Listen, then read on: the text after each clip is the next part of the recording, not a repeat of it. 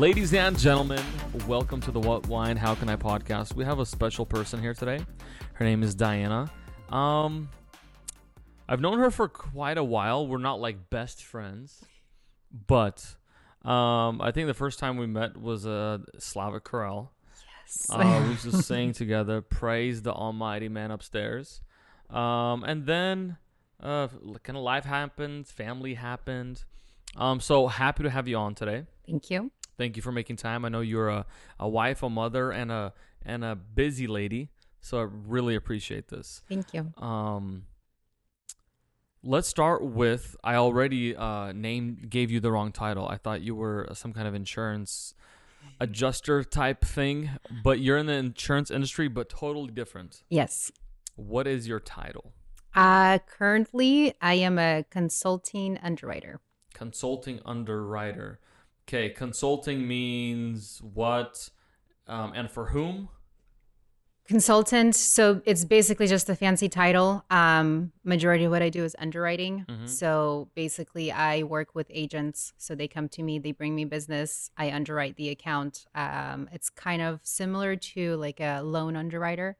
When you come to the bank, there's an underwriter who basically says if you can have a loan or not based on your past financials and whatnot. So I do the same, but I do it in an insurance format. Can you identify underwriter? Because I'm going to be honest with you, I heard underwriter many times in exactly that scenario. Loans when you're buying a home. Mm-hmm. Oh, it's in the underwriters. It's up to the underwriters. And in insurance, apparently there's underwriters. So Yes. it's up to you to what? Either give somebody insurance, give somebody a deal, or what exactly do you do? Yes, so exactly that. So when I get an application in, I review the accounts. So I can just look at the application, or I can go online and look at their website. I look at their exposures, whatever they do. And I mainly focus on construction only. So everything I do is based on contractors.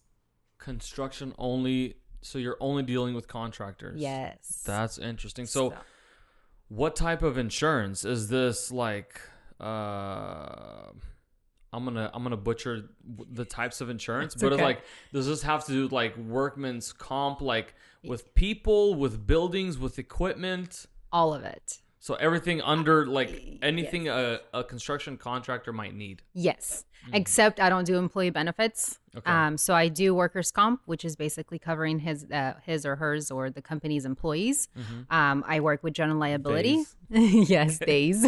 General liability, which covers anyone coming onto like a job site and getting hurt or causing third-party property damage. So if they went and they, like, if it's a landscaper and they scratched a car that was parked on the side of the street, that would be considered third-party property damage.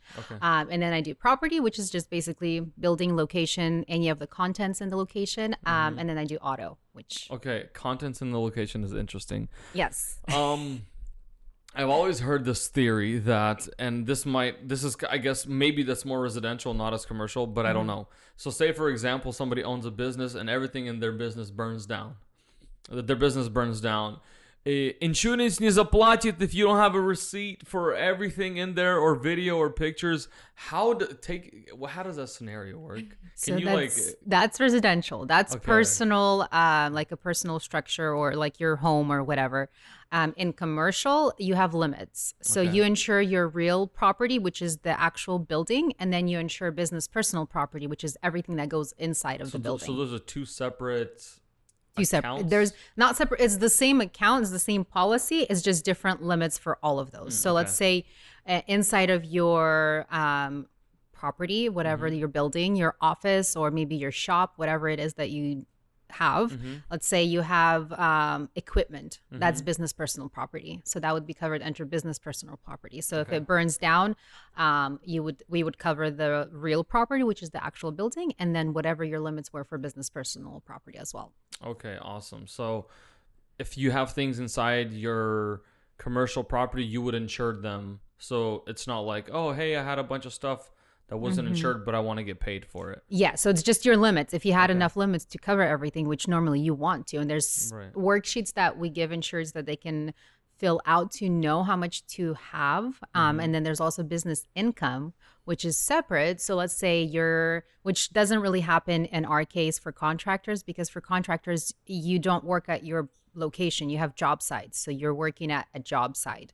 So if your building burnt down, you can probably most likely still do your job. But a manufacturer, on the other hand, is completely different. So if your manufacturing plant burns down, there's business income loss. Okay, so like so we would much pay for heavier, that. yeah. Much heavier. So we would want, like, if I was to underwrite a manufacturer, I would want them to have like a second location, where like a backup location in case they burnt down for whatever reason. Oh wow, so they have to have those plans. Yes. Okay. Business continuity plan. So we want to Okay. make sure that they have something in place in case of emergency. Right, that makes sense, and that kind of safeguards, I guess the insurance company from where they don't have to pay out too much. So that's Yes. another thing I want to talk about. All my life I hear like, oh, insurance companies are just out there. They're never gonna pay you anything. They're just out there to screw everybody. Defend yourself. I guess easily said. If I was to show you our book and how it's performing and how much claims we're paying, you would definitely change your opinion. Yeah. So when it comes to insurance, it's definitely different from personal to commercial. So you have to keep that in mind. Okay. We pay claims if it's covered. So like for a building, if it burnt down by a covered peril, then yes, we would. Peril meaning like fire, like, or a storm. Oh, like whatever. if all Okay. of if those are covered under the form, then yes, we'll pay it. But of course, we don't want to pay something that you're not paying for. Like if you're not paying for earthquake coverage, if there's an earthquake and you're going to open a claim, we're not going to pay it. We're going to decline it. So basically anything in the form that's covered, we'll pay it. Okay, so in commercial construction, a lot of contracts have these few words that say "act of God." In the winter, we're building a building. It starts raining. All of our interior drywall is wet.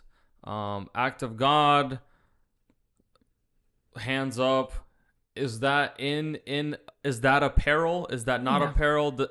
And insurance usually pays somehow. It How depends. does that work? I think it depends what caused all of that. So we would like to review in terms of like everything that they do from a control standpoint. So if they did everything possible to avoid a loss and there still was a loss and it was covered under the form, then we'll pay it. But we don't have anything in our forms that says act of God. No, okay. Because then you can, if you go to court, anyone can try to prove that it was an act of God when it really wasn't. So we try to be very specific in our forms. Our forms are written by very smart lawyers. Yeah, it's I a lot believe of that. nonsense and hard to understand. I mean, we even have resources internally where they help us understand the form, because sometimes it can be really tricky. And then, you read it here and then you have to go to this page because it continues there. And then you have to go find a definition of what that is. So we try to be very specific in order to cover ourselves, because throughout the years as insurance was building and they were writing forms, like we would go to court for a certain claim. Definition. Yeah, a certain definition, which was too broad. So we had to narrow it down to make sure that Contractor meaning blah, blah, blah, blah. Yes, Okay. exactly. Gotcha. So I'm going to go like off topic and then we're going to come back. But Okay. but I just remember, I mean, it's kind of on topic. So global warming, the green initiative has nothing to do with insurance. But I heard this one man say, do you think if global warming was real, would insurance companies still insure all these buildings along the coast or right on the beach? Would they? So insurance adapts to anything that comes their way, Okay. insurance carriers. And we have to do that because if we didn't, we wouldn't make any money, Out of and business, okay. we would be out of business. So you still taking a risk. Yes. So like for a good example is COVID, because that just happened, right? Okay, yeah. So all of a sudden now you're seeing contractors have these COVID supplementals they're filling out that carriers are creating. What kind of safety do they have in place to make sure that their employees are safe, that if they work in an area where there is public exposure, how do they protect the public, all of that. So we started adding into our coverage how to protect ourselves from that. And I think there was a certain something in our form that was already to an extent protecting us, but we'll adapt to that. We'll add that on. So now we're making sure that nobody's filing a claim because of COVID. Okay, So- that's actually a good topic. I'm happy you brought COVID up because COVID kind of, for sure, changed the world, and we're never going back to normal. Unfortunately. Yeah, but contractors were. I'm actually glad we're talking about like contractors here because that's very, what you do, right? Yeah, that's dear. There you go. That's dear to me. Near and dear to your heart. So, a lot of contractors paid a lot of money for a bunch of jobs being pushed, for guys not being able to show up to work for 2 weeks. I mean, I remember when I remember the day that COVID happened. It feels like it was yesterday, like March 19th. March 19th, 2020. 2020. We would open up, like, I was on a job site in a trailer. And I open up the window, and the electricians next door are all, like, talking to their wives. I open up this window. The plumbers are talking to their family, like, get the food, get the kids, pack. Like, this other guy's, like, I hear two people talking about, like, getting extra rounds for their guns. Like, it was crazy. How did the insurance world like react right away? Like, cause claims are coming. Yeah, no. So there was a lot of misunderstanding. Obviously, so what happened for us is they just literally put us all home. They sent us monitors. They sent us everything that we needed to work from home. Okay. And to be honest, we did better at home for the last 2 years than when we were in the office. I heard a lot of stories like that. Much more productive. Yeah, very productive. And I think like we killed our numbers, everything, because insurance, you still need insurance regardless if you're operating or not. So what happened is a lot of contractors came to their brokers and they're like, hey, we're not working. What do we do? Can we change our payroll? Because we rate based on payroll for general liability, which is a big chunk of the insurance they pay. So they're like, can we change our payroll? So obviously we had to consider ourselves as well. So and if we end up, you gotta stay alive too. Yeah, if we start giving back premium, what is that going to do to our financials? So what we ended up doing is just saying, hey, you're totally fine, because what happens for a GL policy at the end of the year, a couple of months after the renewal, we audit the policy. So basically an auditor reaches out to the insured and they collect the actual numbers so that if they did more, we charge more. If they did less, we give back.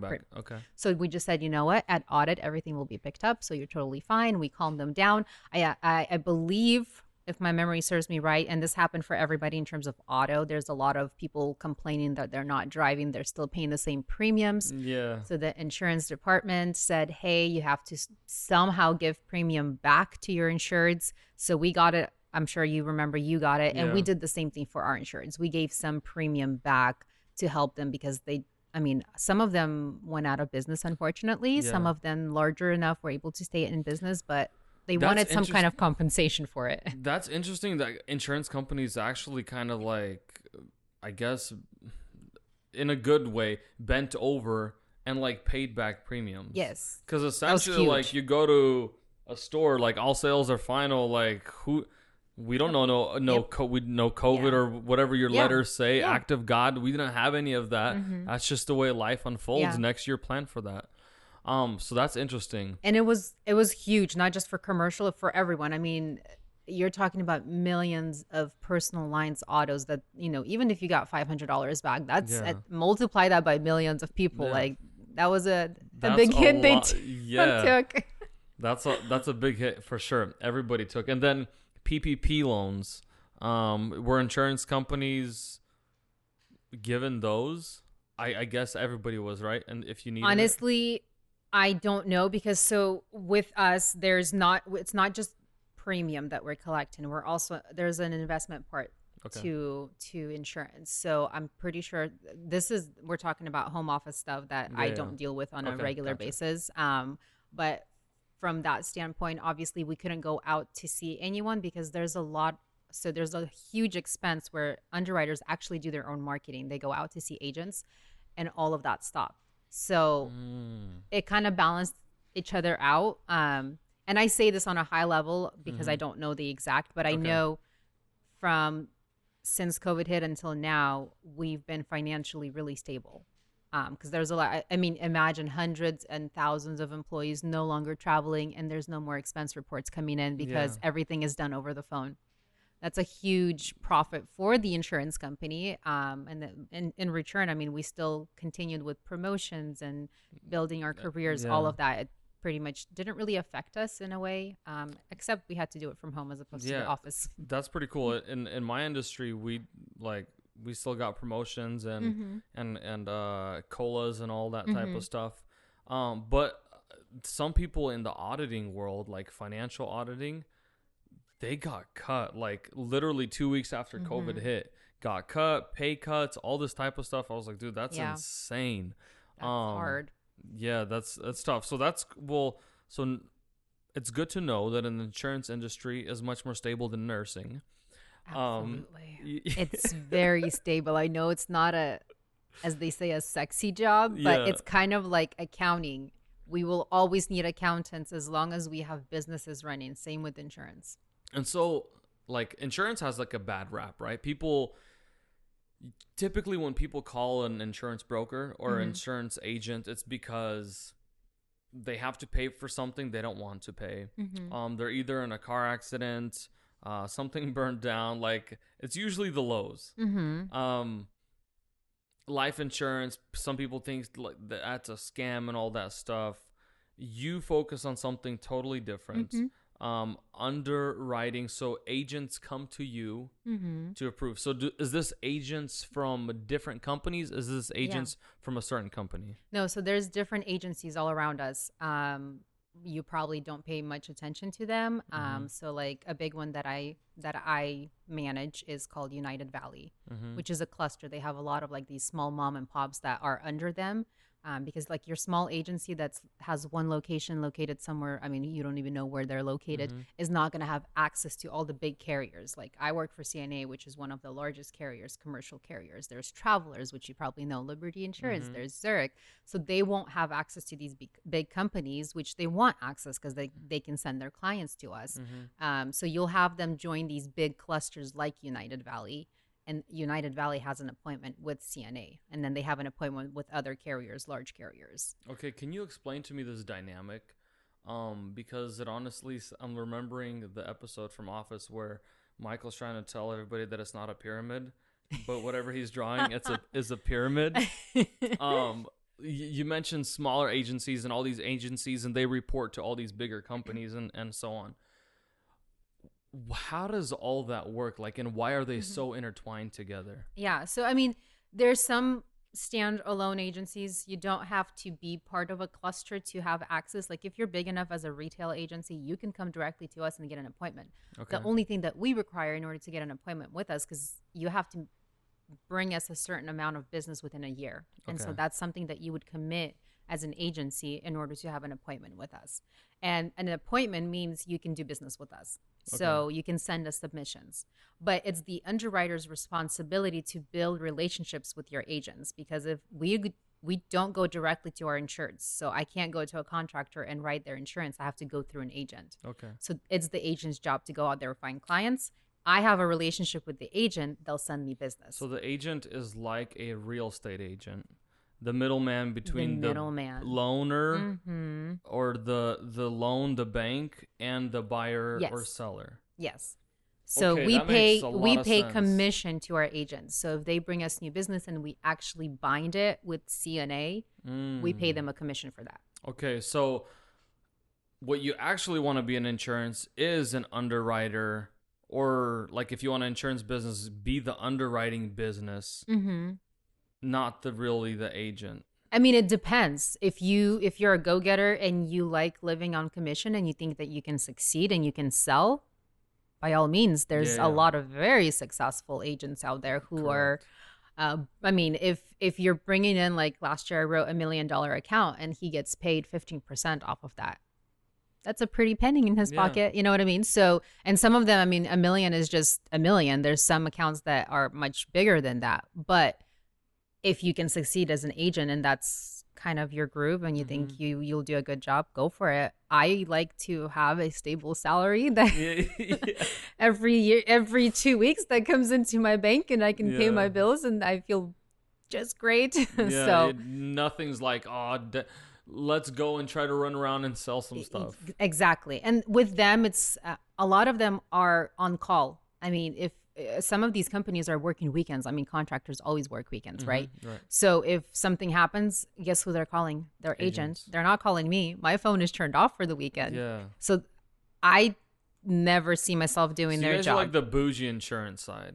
I mean, Yeah, in a good way. in a good Not way. Yeah. Yes. Not like I yeah, am in not a good your way. farmer's agent trying to chase you to write your What's insurance. her name? What's Progressive's name? The lady, the little Flo? Flo. You're not Flo. I'm you're not Flo at all. You're the person that Flo calls and says, "Hey, I have Greg here. He really needs help." Okay. Yes.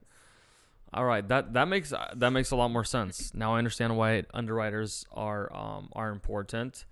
So you work for an underwriting company? I mean, or how do you call that what you carrier. work for? We just A call carrier. it. Yeah. Okay, so a carrier is like a bigger insurance, or is it like something that we don't know what their name is? No, so like there's major carriers like I mentioned already. CNA is one of them.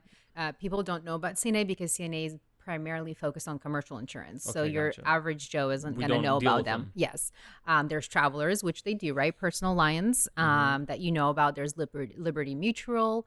I don't know about Zurich. I don't know if they write personal or not, but like these are the major ones. But there's a ton of different companies. I mean, you can go into the weeds. There's just so many different areas in all of that. So there's big companies, and then you can become like subcontractors to these companies, bring them business, and you get commission. Yes. That makes a ton of sense. Okay. A day in the office or at home? What does that look like for you? You wake up, I mean, do you guys always meet with agents? Do you have certain days that you go lunch with agents? Yeah. So you basically, as a senior underwriter, so when I was just an underwriter and then I became a specialist, now a consultant, I'm considered more of a senior underwriter at this point. So I basically operate on my own. I need very little management support. Only when something is outside of my authority and I can't make that decision, I have to go to them. You know what they say, like outside of my pay range, we're gonna go talk to somebody Right, else. we're gonna go talk to the big guys. Yeah. Which even then, my manager always tells me, don't say you have to go to the manager. Say you have to go discuss it internally because you don't want to devalue yourself in front of your agents. You want them to trust you and know that you're gonna you call the shots. Yeah, exactly. Because if not, they're gonna. I mean, and I've seen this a lot because when I was a younger underwriter, it was a lot of like, oh, I'm sure you have to go check with your manager, and you get that sense like they don't trust you. You know what I mean? 100%. That's what happens to me. I've been recently experiencing that because like a lot of the people that I deal with are like 50 plus and contractors, their attitude towards things. And they're like, hey, kid, go talk to your boss. Excuse me, sir. I am the boss. Yeah, I will try to be. I'm gonna go confirm with my team, make sure we're on the same page. Yeah. So for me, I operate on my own. So I get to decide when I want to go travel and see someone. A day and just at like a desk day. So we have new business we're working on, and then we have renewals that we're working on. So every month we have annual policies. So if you get a contractor policy, that's going to be for 1 year. Next year, we're going to review it. Normally, I review any renewal policy 90 days in advance because there's certain laws that we have to follow. So like if we wanted to send a specific notice that, hey, we're going to do this at renewal, I have to send it 60 days in advance. Okay. The insured has to know about it. So that's getting into too much detail, but I'll review 90 days in advance and start working on the renewal. We'll talk with the agent, negotiate what the renewal is going to look like. Hey, don't market this account. We're going to do a good job on the renewal. So just having those kind of conversations, and then of course, chasing new business. That's where the fun is. That's where you want to bring more business in. So retaining business is of course really good, and you want to make sure you're retaining business, because if you're not retaining and just bringing in new business, you're not really growing. So, but the new business is where the fun is. You're bringing in a new account. You get to like dig into it and understand what they do, understand the exposures, and then start underwriting. Like, how would you price this?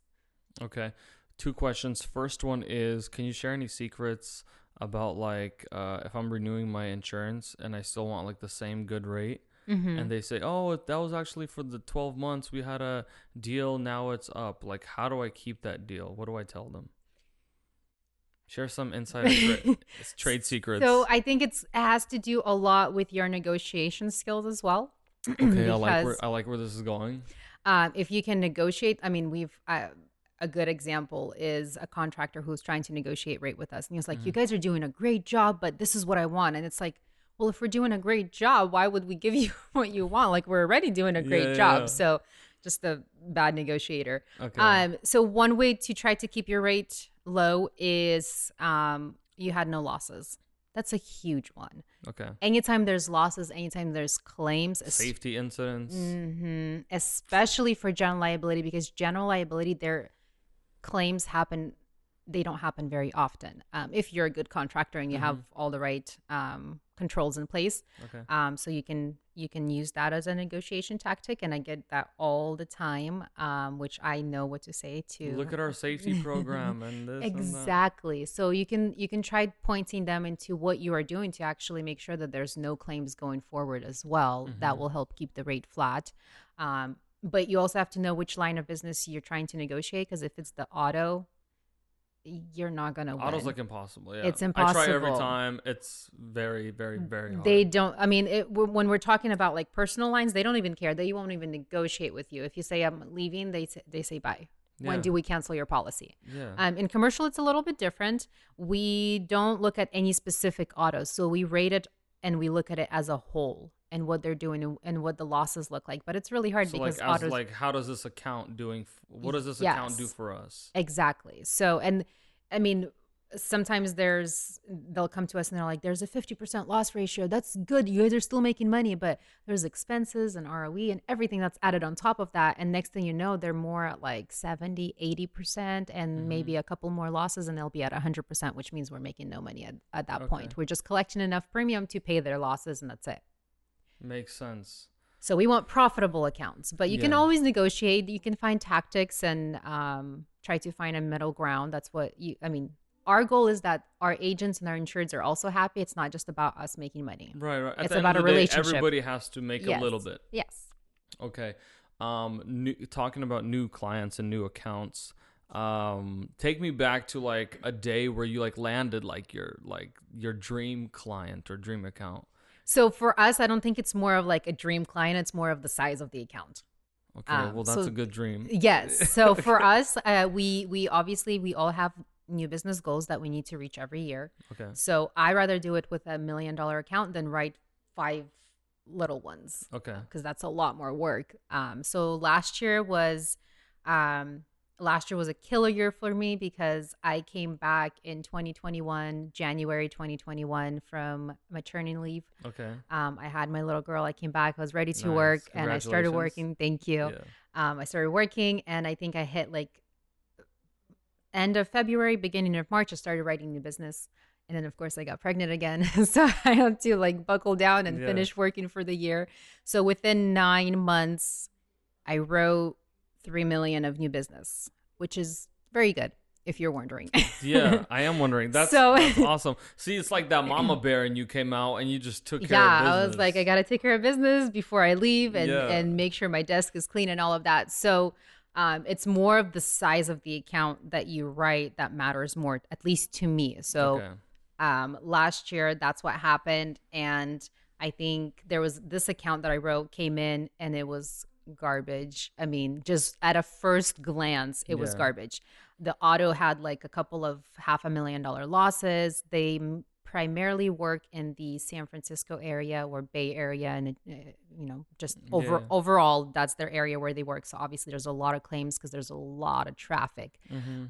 Horrible claims. There's a couple of claims where people were seriously injured or even died from an accident. Jeez. So this, like, they come to me. Was this like an Uber company or something? No, contractor. Oh my gosh. Underground utility contractor. You'd be surprised. That's insane.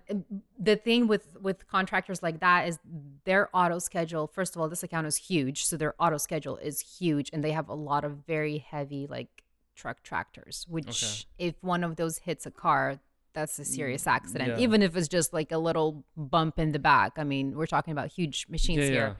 Big dozers and stuff. Yeah. So they came to me. We write no business with this agency. They come to me, they send it in, and they're like, hey, we need your help here. And I'm like, dude, like, what do you want? What do you want from me? Yeah. I can't make this happen. He's like, please just try. So I sit down with them. I have like a meeting, an hour-long meeting. I'm gathering all of this underwriting information.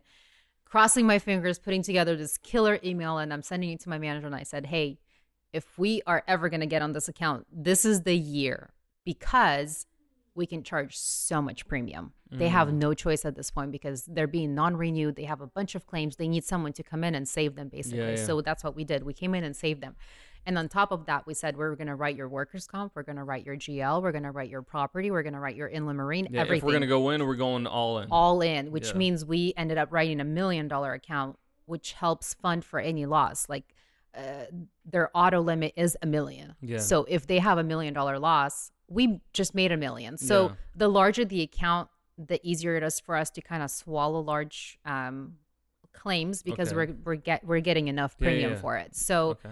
yeah, at the end of the day, it ended up like it started at like 400,000. I was like, wow, that's a nice size account, and it just started building. And we went to home office, and they're like, we want this and this. It and sounds like this. Papa John's upselling all their cheese stuff, Toppings. crust, and Yeah. yeah. I mean, but that makes a lot of sense. Yeah. Like if a customer is so high risk and they have so much problems, I mean, we talk about this all the time. Safety is number one. Safety is number one. Yes. Take care of our guys in the morning. Like lost work, guys getting hurt, workers comp is like the last thing you want. Yeah. Because yeah. then it doesn't allow us or contractors in general to bid certain size projects or certain projects with certain GCs and all that. type of stuff. Exactly. Which is a huge thing, because they actually had an issue with that.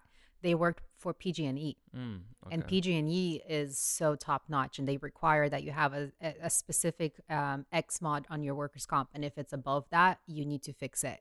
And so they didn't just need a company to write their insurance; they needed a company to come and basically save them and help them turn all of that around, which is where our risk control came in. Okay, so like back them up and say like, hey, this is actually a good company. We're behind them. Yeah. So risk control was out there, I think, every quarter, just going through their operations and showing them and telling them how they can improve in order to minimize their losses. Okay. So we came in as a like one team solution for them, not just underwriting. We had risk control and we had client service manager, which client service manager comes in and they help them from a claim standpoint. So they're like go-to person for like any claim. Hey, I don't know what's going on with this claim. Can you help me? And she would turn around then and find that claim, get all the information, and come back to them. That's so we came in interesting. as like one big team and upsold them on everything. And boom, before you know it. I mean, it was good for you, and then it was good for them. They can continue business. It was a mutual agreement. I got the new business. They got a good carrier covering them, helping them. So it worked out at the end of the day. That's awesome. Yeah. Usually insurance agents will say this, help you save money, project you forward, savings account, change people's lives. I mean, without you, Diana, they would not be in business. So thank you. Yes. Hopefully. Fingers yeah. crossed they don't have any losses. You know, I mean, at some point you got to wake up and say, okay, let's be serious about this stuff, and we got to stay in business. So that's a little bit about the what. How in the world or why did you end up in insurance? Like, is this something like as a little girl when your dad asked you, like, Dianca, what do you want to be? Dad, I want to be an insurance underwriter. Like, how did everything in your life kind of come down? I guess maybe share a little bit of your life story, because there's going to be a bunch of kids, people in high school, people in college, people with careers that maybe are looking to change careers, and kind of walk us down your path a little bit. Yeah. So, no, I did not wake up one day and say, I want to be an underwriter. If you talk to any insurance professional, they will tell you they fell into it. Okay. At least on the commercial side. I know some of those State Farm agents they really want the job. They want to be in the commercial. I think that's what it is. Yeah, maybe, perhaps. I don't know. But a lot of us fall into it. And I, to some extent, did as well, even though I majored partially in insurance. So I went to Sac State and I majored in business. And then I did 3 concentrations: finance, risk management, and insurance, which is where I am, and then international business. I really wanted to do finance. It was really fascinating to me. I wanted to do stock trading and all of that. Wall Street. Yes. The Wolfina. You wanted to be the Wolfina. I wanted to, yes, very badly. And then as I'm approaching graduation, I started researching and looking into it. And I mean, these financial analysts are working 80-hour weeks, and they are underpaid. And if you're a woman, it's even worse. Yeah. You're basically... Oh, don't get me started about this inequality. And I know that it's not real, but in certain places, Yeah. I think it's still very much real. I wanted a family, and even though I didn't have one at that moment, I said, you know what, I still need to somehow build my career in a way where if I do and when I do have a family, I can be there. So I started looking at options. Well, can we stop right there? Like Yes. that is not something many women think about when they go to work. And the saddest and what the saddest part about all that is about that whole scenario is the fact that when they don't think about it, say you didn't think like, hey, I'm gonna want a family, and you went into your own thing, and then the time comes where you're distraught between two choices: your career or your family. And unfortunately, look, I know it's 2022 and we've seen pictures and videos of men getting pregnant, but usually it's women getting pregnant. Yes. And that's the way it's going to be as far as I can tell. Yeah. So kudos to that. But what do you have to say maybe to a girl that's out there like, wow, how did you plan for that? Like, what's the difference between those careers? Yeah. So insurance and most carriers, they have a huge focus on work-life balance. Okay. So like for us, we're not hourly, we're salary, obviously, but for us, a full workday is 7.5 hours. Okay. As long as you put your 7.5 hours in, you're good. Okay. And that's so you guys are hourly or salary? We're salary. Okay. But when you look into, like, if you go to my timesheet and you look at each day and what the hour they put in, it's 7.5. Okay. They don't want us overworked. None of our managers want us overworked. And if we are working longer than we should be, then they need to sit down with us and they need to review our load and see what needs to come off. Like right now, we're understaffed by one underwriter. Okay. And we can see how that affects all of us. So for insurance, any carrier, as far as I know, work-life balance is huge. There is a carrier that I recently spoke to, and she said that they actually have Friday short days during the summer. Like the company actually tells you you are free to go at 2:30 in the afternoon and enjoy your weekend. Or sooner. Yeah. That's awesome. So I think for me, that was a seller because I wanted to also enjoy my life and not just be dedicated 100% to work. Yeah. I am a workaholic when I'm at work. In the minute I sign off, I am focused on my family. Yeah. Yes, I am focused on my babies, my husband. And for me, that's huge. And it was like that ever since I started underwriting. So it's not like I had to build myself to that. No, I started underwriting. It was the same thing they preached to me then that they preach to me now. And that to me was just a huge sell, like huge. Okay, that's pretty awesome. And I just started looking into it more, started talking to people who are going in there. I joined a not SIF. Basically, it's a fraternity? GIS, kind of. Okay. In a way, it kind of is. And it's basically just all about insurance. And they have different professionals coming out and speaking about what they do, underwriting claims. There's also one for workers' comp where they like do investigations about, people who are lying about their workers' comp claims, which is a whole different story. I got some crazy stories. Like there's a lot of stories and some of them get pretty funny, but investigations, all of that, SIU, I think it's called. So I started learning about all of that, and I thought underwriting would be a good fit for me. It's kind of similar to finance and like investing because the way that we operate is we invest in a way like we say yes or no. So we have to make sure that this is a good insured, same as with financial analysts. They have to make sure it's a good stock before they invest into it, and they read their financials and their future and all of that. We basically do the same thing. So we are putting our company's money on the line. Okay. Because if they're not profitable, we lose money. And if they're profitable, we make money. So Yeah. I was like, you know what? It's kind of somewhat similar. Let me just look into it and see what it does. And then a lot of business students already have jobs lined up fall before they graduate. So in spring, they're pretty much all business students are set, at least the ones who are serious about continuing and getting a career. Okay. And so I didn't have anything, and I was so nervous, and I was interviewing, I was applying like crazy, and I was like, I cannot graduate without a job. This is like, I just can't. I need something. So I interviewed for a company, and they didn't take me, and then this one came up, CNA. and one of my friends at college already had a job with them. He already got interviewed because we used to do this like huge interview, and we used to bring in like 30 candidates and interview all of them. And to me, that's scary because like you're putting me on the test, and I don't know if I can sell all these myself. people. Exactly. And so when I came in, they needed to fill one more spot. So I was competing against 3 other people. The amount of work I did to compete against those 3 other people was far beyond what I should have done. Okay, I was gonna say if it was worth it, tell us about it so other people know. But I mean, you still want to prepare. So the one thing I did is I went and I read reviews of past employees and what they had to say about the company.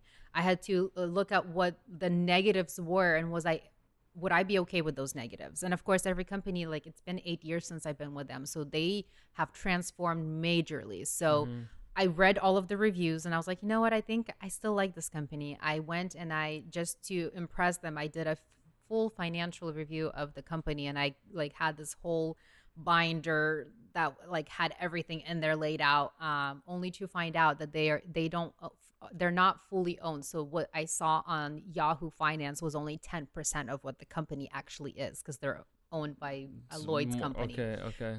Completely different and a whole They different played conversation. you a little bit. Yeah. So the guy who I was interviewing with, I'm so proud of this, and I'm presenting it all to him, and I'm like, he's gonna be so impressed, and he's like, you know, this is just 10% of what CNA actually is. And I just like sat in my seat, and I'm like, oh gosh, this is so embarrassing. But at the same time, that was cool to find out that there's 90% more to this company. Exactly. Which is, you want to work for a company that has strong financials. And the reason is because even CNA about 5 years ago had to lay off people. They had to restructure, and they had to see how things are done, and they had to lay off people. Okay. And you don't want to work for a company that's constantly laying people off, because then you're going to become one of those people. They call it turnover rate, right? Exactly.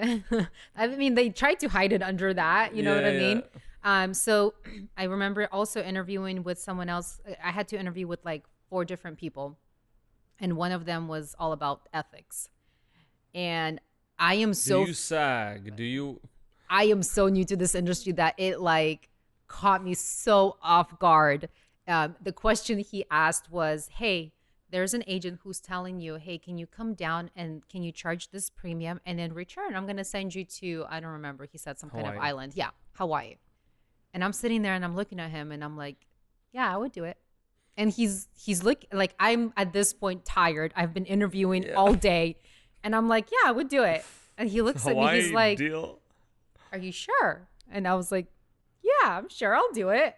And like, then he starts explaining to me everything. And like, I just turned completely red. And I'm so embarrassed because that was like the worst answer you can possibly give. Well, you should have said like, well, it depends on the resort and like. Right. Make it worse.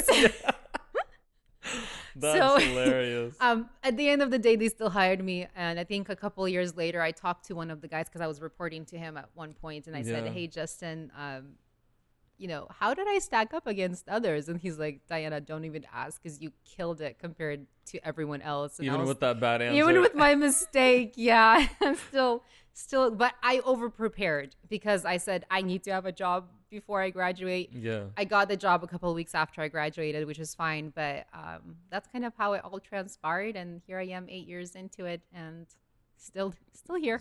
Still here. That's pretty awesome. That's a funny story. I mean, if I was interviewing you, I would have said, okay, at least she's being honest. Maybe that's why I got the job.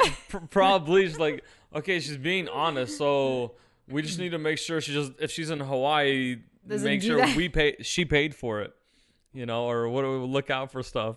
So now every time you're on vacation, Justin's checking your your He's accounts. no longer with our company, but that was it. I'm sorry, Justin. Hopefully you're in a better place. He is. Oh, perfect.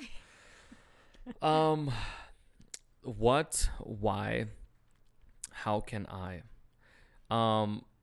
Like you said, a lot of insurance companies or agents or people that work for insurance kind of fall into it. Yeah. Why is it not something, in your opinion, why is it not something like, oh, I want to do nursing. Oh, I want to do this. Oh, I want to be in real estate. Is there like a void between marketing for insurances? Do insurance companies not market on purpose? Like, what is that? I think that has a lot to do with it, is how they market. Insurance in general is not a very sexy job, like I already said. Yeah. People are, I mean, in college right now, tech is huge, and we live in an area where we are affected by that. If you go to the East Coast, the story is completely different. Insurance is viewed very differently there. It's a career. It's an option. It's a good option. Yes. Talk to me about which this. I never knew What? about. But here on the West Coast, because tech is so popular here, everyone's focused on going into tech so that they don't really look at their options. But tech is Okay. very limited too. Like, you have to be smart. You have to know what you're doing to be in tech too. You have Yeah. to take a lot of courses. You have to and- learn to code. Yeah, exactly. Engineering is not easy. Like, it's No. all very hard stuff. So I think we just don't market enough. And the thing is, there's a lot of opportunity in insurance, because what happened is, remember those baby boomers way back in the day? They're all retiring. Yeah. There's like, we need gaps to be filled. So I feel like there's like the opportunity for growth and advancement is huge, and you can become whatever you want to become in insurance. Dude, that's in everywhere right now. That's true. That's crazy. Except tech. Except tech. Yeah, it's full of a bunch of young millennials, TikTokers, and Exactly. everything So else. one thing I think is the salary makes a huge difference. Mm-hmm. And I think that a lot of them are looking at all of these tech positions that are, starting salaries like 150 and up. That's Yes, it's crazy. it could be I mean, in the past 2 years, salaries went up from 100K to 200K yes, for a tech. easy. And I think that, okay, that's good. And I like all of that. But there's no stability at all. Yeah. I don't think. Every tech company is laying off like 10% now. Yeah. So if there's another bubble that decides to burst, half of them are going to lose their job, if not more. Yeah. Where my job is Because we stable. don't need Instagram. No, We can no. be without Twitter. But hey, guess what? Instagram needs me. Yeah, to To insure them. Exactly. So who can you say who your biggest account is? I can't. You can't. That'd be interesting to know. Maybe after this, we'll see. Yes. Okay, so onward with kind of like how insurance doesn't market enough. Yeah, I think there's a lot of room and potential. So what I used to do, a piece of advice for anyone if they are starting out as a new employee. My biggest thing when I start out at any company, anything that I do, you have to become an asset. So you can't just be someone. Bring value. You have to bring value. You can't just be someone like, if they are laying someone off, you can't be that person. And Yeah. I told myself that all the time. I can't be that person. I need to bring value. So when I was a trainee, there's very little that I can do from an insurance standpoint. So I was like, I need to do something to help bring value. So I started doing these visits to school, all of the different colleges. I would go and I would talk about insurance. Okay. I would visit GIS, which is what we discussed, like a little insurance geek place. And I just spoke up about my job and what I do, and I spent time with them. So basically, I helped recruit talent. Gotcha. Which our branch right now, like my team, there's 2 other underwriters and my manager. We're all from Sac State, and we're an asset to the company. Or at Hitting least- Sac State hard now. Yes. Okay. So I think that's what kind of I focused on then, and then eventually became an underwriter, and kind of all went away. So I think there's a lack of marketing that can still be applied, because if you see a job like a tech job and an underwriting job, obviously most people are going to opt out for the tech. Yeah. So it's just But lack of knowledge too, I think, to some I think extent. lack of knowledge for sure, because a lot of people that I had no idea How cool my job is. how cool your job is, Dan. I mean, I'm blown away. No, I had no idea that there are these types of, I guess, opportunities out there. Like I hear all the time about oh, come sell insurance for me, and you're always trying to recruit somebody under you Yeah. to sell insurance Yeah. and somebody under you, and everybody thinks of insurance of this unstable salesman job. But it's totally different from your perspective. Very different. So I want to talk to one of my sisters now and be like, yo, this is a pretty cool option for you. You know who you are. So So that's pretty cool. In recruiting, like if you were to recruit somebody, what would you tell them? Like when you go to the college, if somebody's going into finance and somebody's going to besides like telling them your story, how you kind of were looking, you were going into finance, like what would you tell them? What are, you know?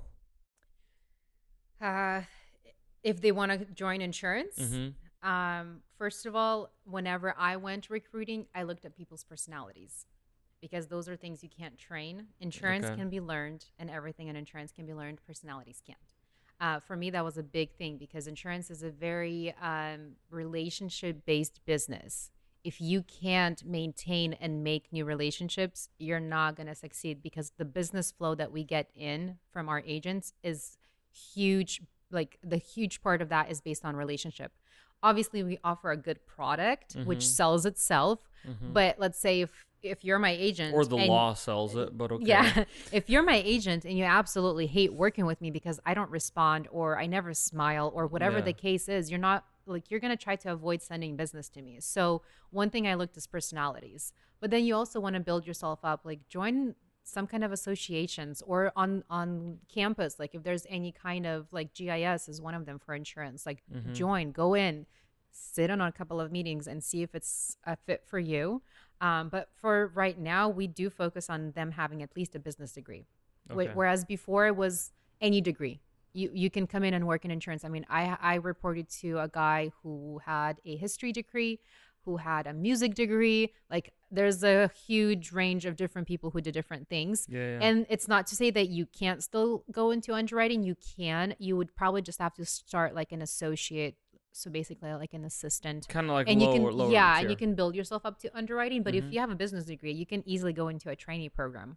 And there's a lot of carriers, like we offer a trainee program that. So it's like a little private course? No, so basically a trainee program, it took us from June until January, they were training us. So they were basically, we were learning the systems, we were learning the forms, the coverage, how to maintain relationships, all of that. And is this a paid training program? Yes. So it's like a something a little bit better than an internship. Yeah, exactly. Oh, that's pretty awesome. Yeah. So when I got hired, I started in San Francisco, which is why I ended up moving from Sacramento. I moved into San Francisco.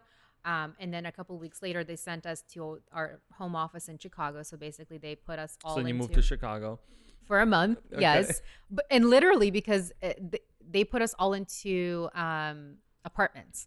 It was obviously cheaper to rent an apartment for a month than to put us all into hotels. Yeah. But so yeah, they put us into this like this nice part of Chicago downtown, into these high rises. I was like on the 20th floor. All the friends are like, okay, now she's an influencer for life. Right. What did she do?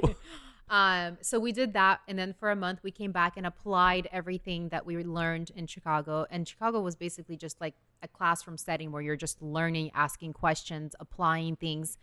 You come back to your home office, wherever you are, which for me was San Francisco.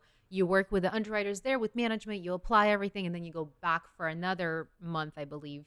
And then once you come back for the next 6 months, they're just like drilling everything into you. You're learning. You're just taking it all in. And then you graduate basically. So we do like a little graduation. Yay, you're now an underwriter. Here's a book of business. Go get them. Yeah. Good luck. So were there people that went to training with you that didn't like get the job by CNA? No. So if you're in the training program, you already have a job. Okay. You already got the job. So they already like your soft skills. Yes. They just want to learn, teach you the exactly. Okay. So once you get in, you're in. Some people didn't realize they didn't like it, so they left, which is totally fine too. Yeah, better those 6 months than like 5 years down the road. Yeah, once you're 5 years down the road, it's kind of hard to leave because restart life. 5 years is when you finally know what insurance is and how to underwrite it and how to do your job. It's like that breaking point. Yeah, and you're comfortable and you know what you're doing. To leave into a different industry takes a lot of work. That is really cool. Like, I had no idea that insurance companies offer that. Like, I really hope this episode, like, you've already opened up my eyes, but I really hope, like, it opens up the eyes of a bunch of kids that are, like, in high school and college listening. That you don't have to be, like, a science major or like a computer geek, whatever. It's like you hang out with people, you tell them how you can make their life a little bit better, save their business, and you get paid for it. Pretty much. So that's pretty cool. Yeah. When are you planning to retire? Whew. What is it like? Do insurance people even retire? Like, is it that fun? Is it so fun where people are like, yeah, I'm doing this for I will tell you, I've worked with like 70-year-old producers that they have assistants doing everything. They come into the office. Some of them don't even have a computer. They just show up and hang out, kind of. Yeah. Some of them don't know how to retire. Yeah. I think that is based on an individual person. If you have enough hobbies that you like to do outside of work, I'm pretty sure you'll retire at a decent age and go enjoy those hobbies. But I don't know when I'm going to retire. I think there's such a good work-life balance for me here where I still get to go and travel and be able to put all of my work on hold and go spend time with family. I'm still enjoying life because I feel like a lot of jobs, you just work. You're never taking time off. Yeah. And then by the time you retire and you have all this money saved up, your health is not there. You can't travel. You can't enjoy life. Insurance isn't like that. And that's what I've experienced for the last years. I still get to go out and enjoy my time, and I'm still living a life aside from my job. So honestly, I don't know. I mean, I like anyone else, I think I would try to get out the minute I can. Like as soon as I have a retirement plan and everything is all set for me, let's go. I mean, there's going to be people under me that are going to be wanting me to leave so they can take my position and take my place. That's for sure. Especially with after this podcast, all the kids are going to be like, all right, let me go work for Diana. Yes. Okay. Do you hire people like if some, and maybe I'm assuming this incorrectly, but like how insurance agents hire somebody under them to work for them, and then they get like a small profit or a commission from what they have. Does that have anything to do with you, or is it nothing at all? No. So we're a big corporation. We're a huge company. So we have HR that hires. They do all of the hiring. So there's none of that like pyramid stuff. So for me, the only way that I can get someone in is recommending them. I can go to my manager and say, hey, we have a position open. I think this person would be great for it. And how much does that cost? Oh, a trip to Hawaii? Okay. We're past Hawaii. I want like Maldives or something at this point. You heard it here. Okay. But I can recommend. I think if they hire someone that I've recommended, I think there's like a small little bonus they pay that unfortunately gets taxed once it hits your paycheck. Yes. But it's nothing like producers. That's a different story for them. For them, they hire someone and sometimes they pay a salary. Sometimes they make them work on just commission and build their own book. For us, it's not like that. Okay. You get paid a salary the minute you start working for CNA. Okay, let's talk about producer. You mentioned that a few times, and every time I think movie. So producer is basically same thing as an agent, a broker. They work for agency. We call them producers. And they work, so some of the bigger agencies, when you start working for them, they'll give you like a base salary and they'll expect you to eventually grow a book where that salary will be replaced by your commission. Okay. Bring it down to earth. Grow a book. What yeah, so producers, like we talked about, they so producers like an agent that sends you business. Okay. They work on commission. Okay. Some of the larger, or majority of the agencies, if you're a new producer that's starting, they'll pay you like a very base salary, so something very small, just so that you have something to pay your bills. Okay. As you're learning, as you're building your book of business. Basically, your job is to go out there. Your clientele. Okay. You go out there and you do cold calls, you knock on doors, and you try to bring clients in. Okay. Once your commission starts building up, eventually the base salary goes away and it's replaced by just your commission. So you're just working on commission at that point. Okay. But it takes free floating. Like it's up to you if you're not getting paid because literally, you. Yeah, okay. yeah. And on top of that, you have to keep your clients happy, because if you're not doing your job, I can easily come in and steal your client and be like, hey, I can do a better job than he's doing. Like, this is what I can offer you. So you have to always like stay on top of your game and make sure that you're offering good service and you're covering all your bases as well. So it can be a challenging job. I can kind of see that, like, I can kind of see like a lot of drama happening in that type of There probably is. But then it's also nice because, like, I talked to some agents who've been doing this for 20, 30, 40 years, and they have clients as long as they've been in the business. Like, their first clients. That's talent. It's really cool to see that, And of course, like they're doing a good job. They're servicing. They know their stuff. Like when you're talking to them, they know their stuff. They know how to keep their clients happy and all of that. So I think it's really cool, like to be able to see that as well. It's a lot of the new producers right now that are up and coming. You'll see them go and try to steal this kind of business, and it's hard. But like sometimes they succeed. Guerrilla warfare out there trying to poach clients from other people. So you do contractors, commercial contractors. Does it matter if the business or company is like an ESOP, if it's privately owned? No, so that doesn't matter to me. Doesn't matter to you. Yeah, okay. if you're public or private, as long as you're a contractor. Is there more? If a company is an ESOP, like an employee-owned company versus like owned by a CEO or the president, is there different risk categories there or no? You will almost never see a contractor be an ESOP. At least I've never seen. It's mostly owned by one owner or maybe multiple owners. I don't think I've ever run into a contractor that was an ESOP. I don't. Why is that, do you think? Just kind of that's the experience. Okay. Just how they are, I guess. I don't think there's a real reason behind it. Unless they love their employees and they want them to own the company. Yeah. But I do sometimes have, like, once in a while that I run into and I talk to other units because it doesn't come up very often on our end. Okay, gotcha. But I don't think there would be a different way to underwrite it. And the reason I ask is because my company is an ESOP. Oh, really? Yeah. And so, and I agree with you. It doesn't happen very often. Yeah. And so there isn't a different way of underwriting. You still do what you do, and if you have proper controls in place, then it doesn't really affect the insurance. Yeah, because I think there's more risk in terms of like because you guys have stock options and all of that, and it's more like the D&O, which is like a different unit that does different EPLI and all of that. There's like fiduciary coverages, which is it goes over my head as well. Okay. I just know the names of them and I know when to send clients their way. Okay, but it's a completely different bucket of insurance to learn. And it has nothing to do with just like your basic package, which is what I do. It would make no difference if it's an ESOP or privately owned or whatever. Okay, that makes sense. Dana, I want to say thank you. 1, for coming on. 2 is I have a good feeling about insurance now.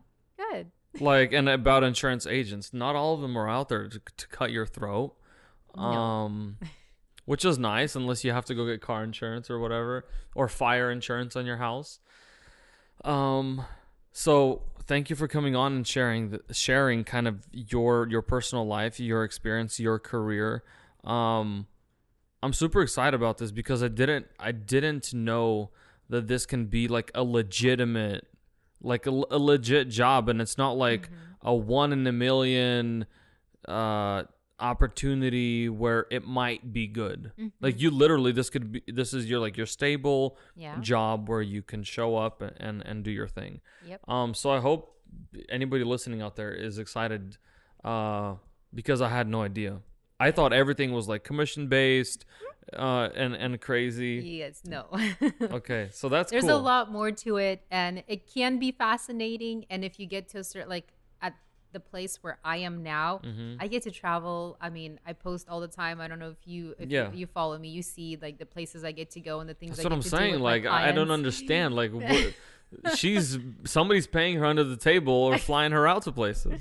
Yeah, I get to go and I get to enjoy little things like that once in a while. And there's a lot of work that goes into it. And you sit behind a desk and you do a lot of work. But then once in a while, your client's like, let's go golfing. Yeah. Let's go golfing. Are you a good golfer? No, I suck. I've never tried and I'm scared to try. But I have a feeling eventually I'll need to. Yeah, to get some, especially contractors.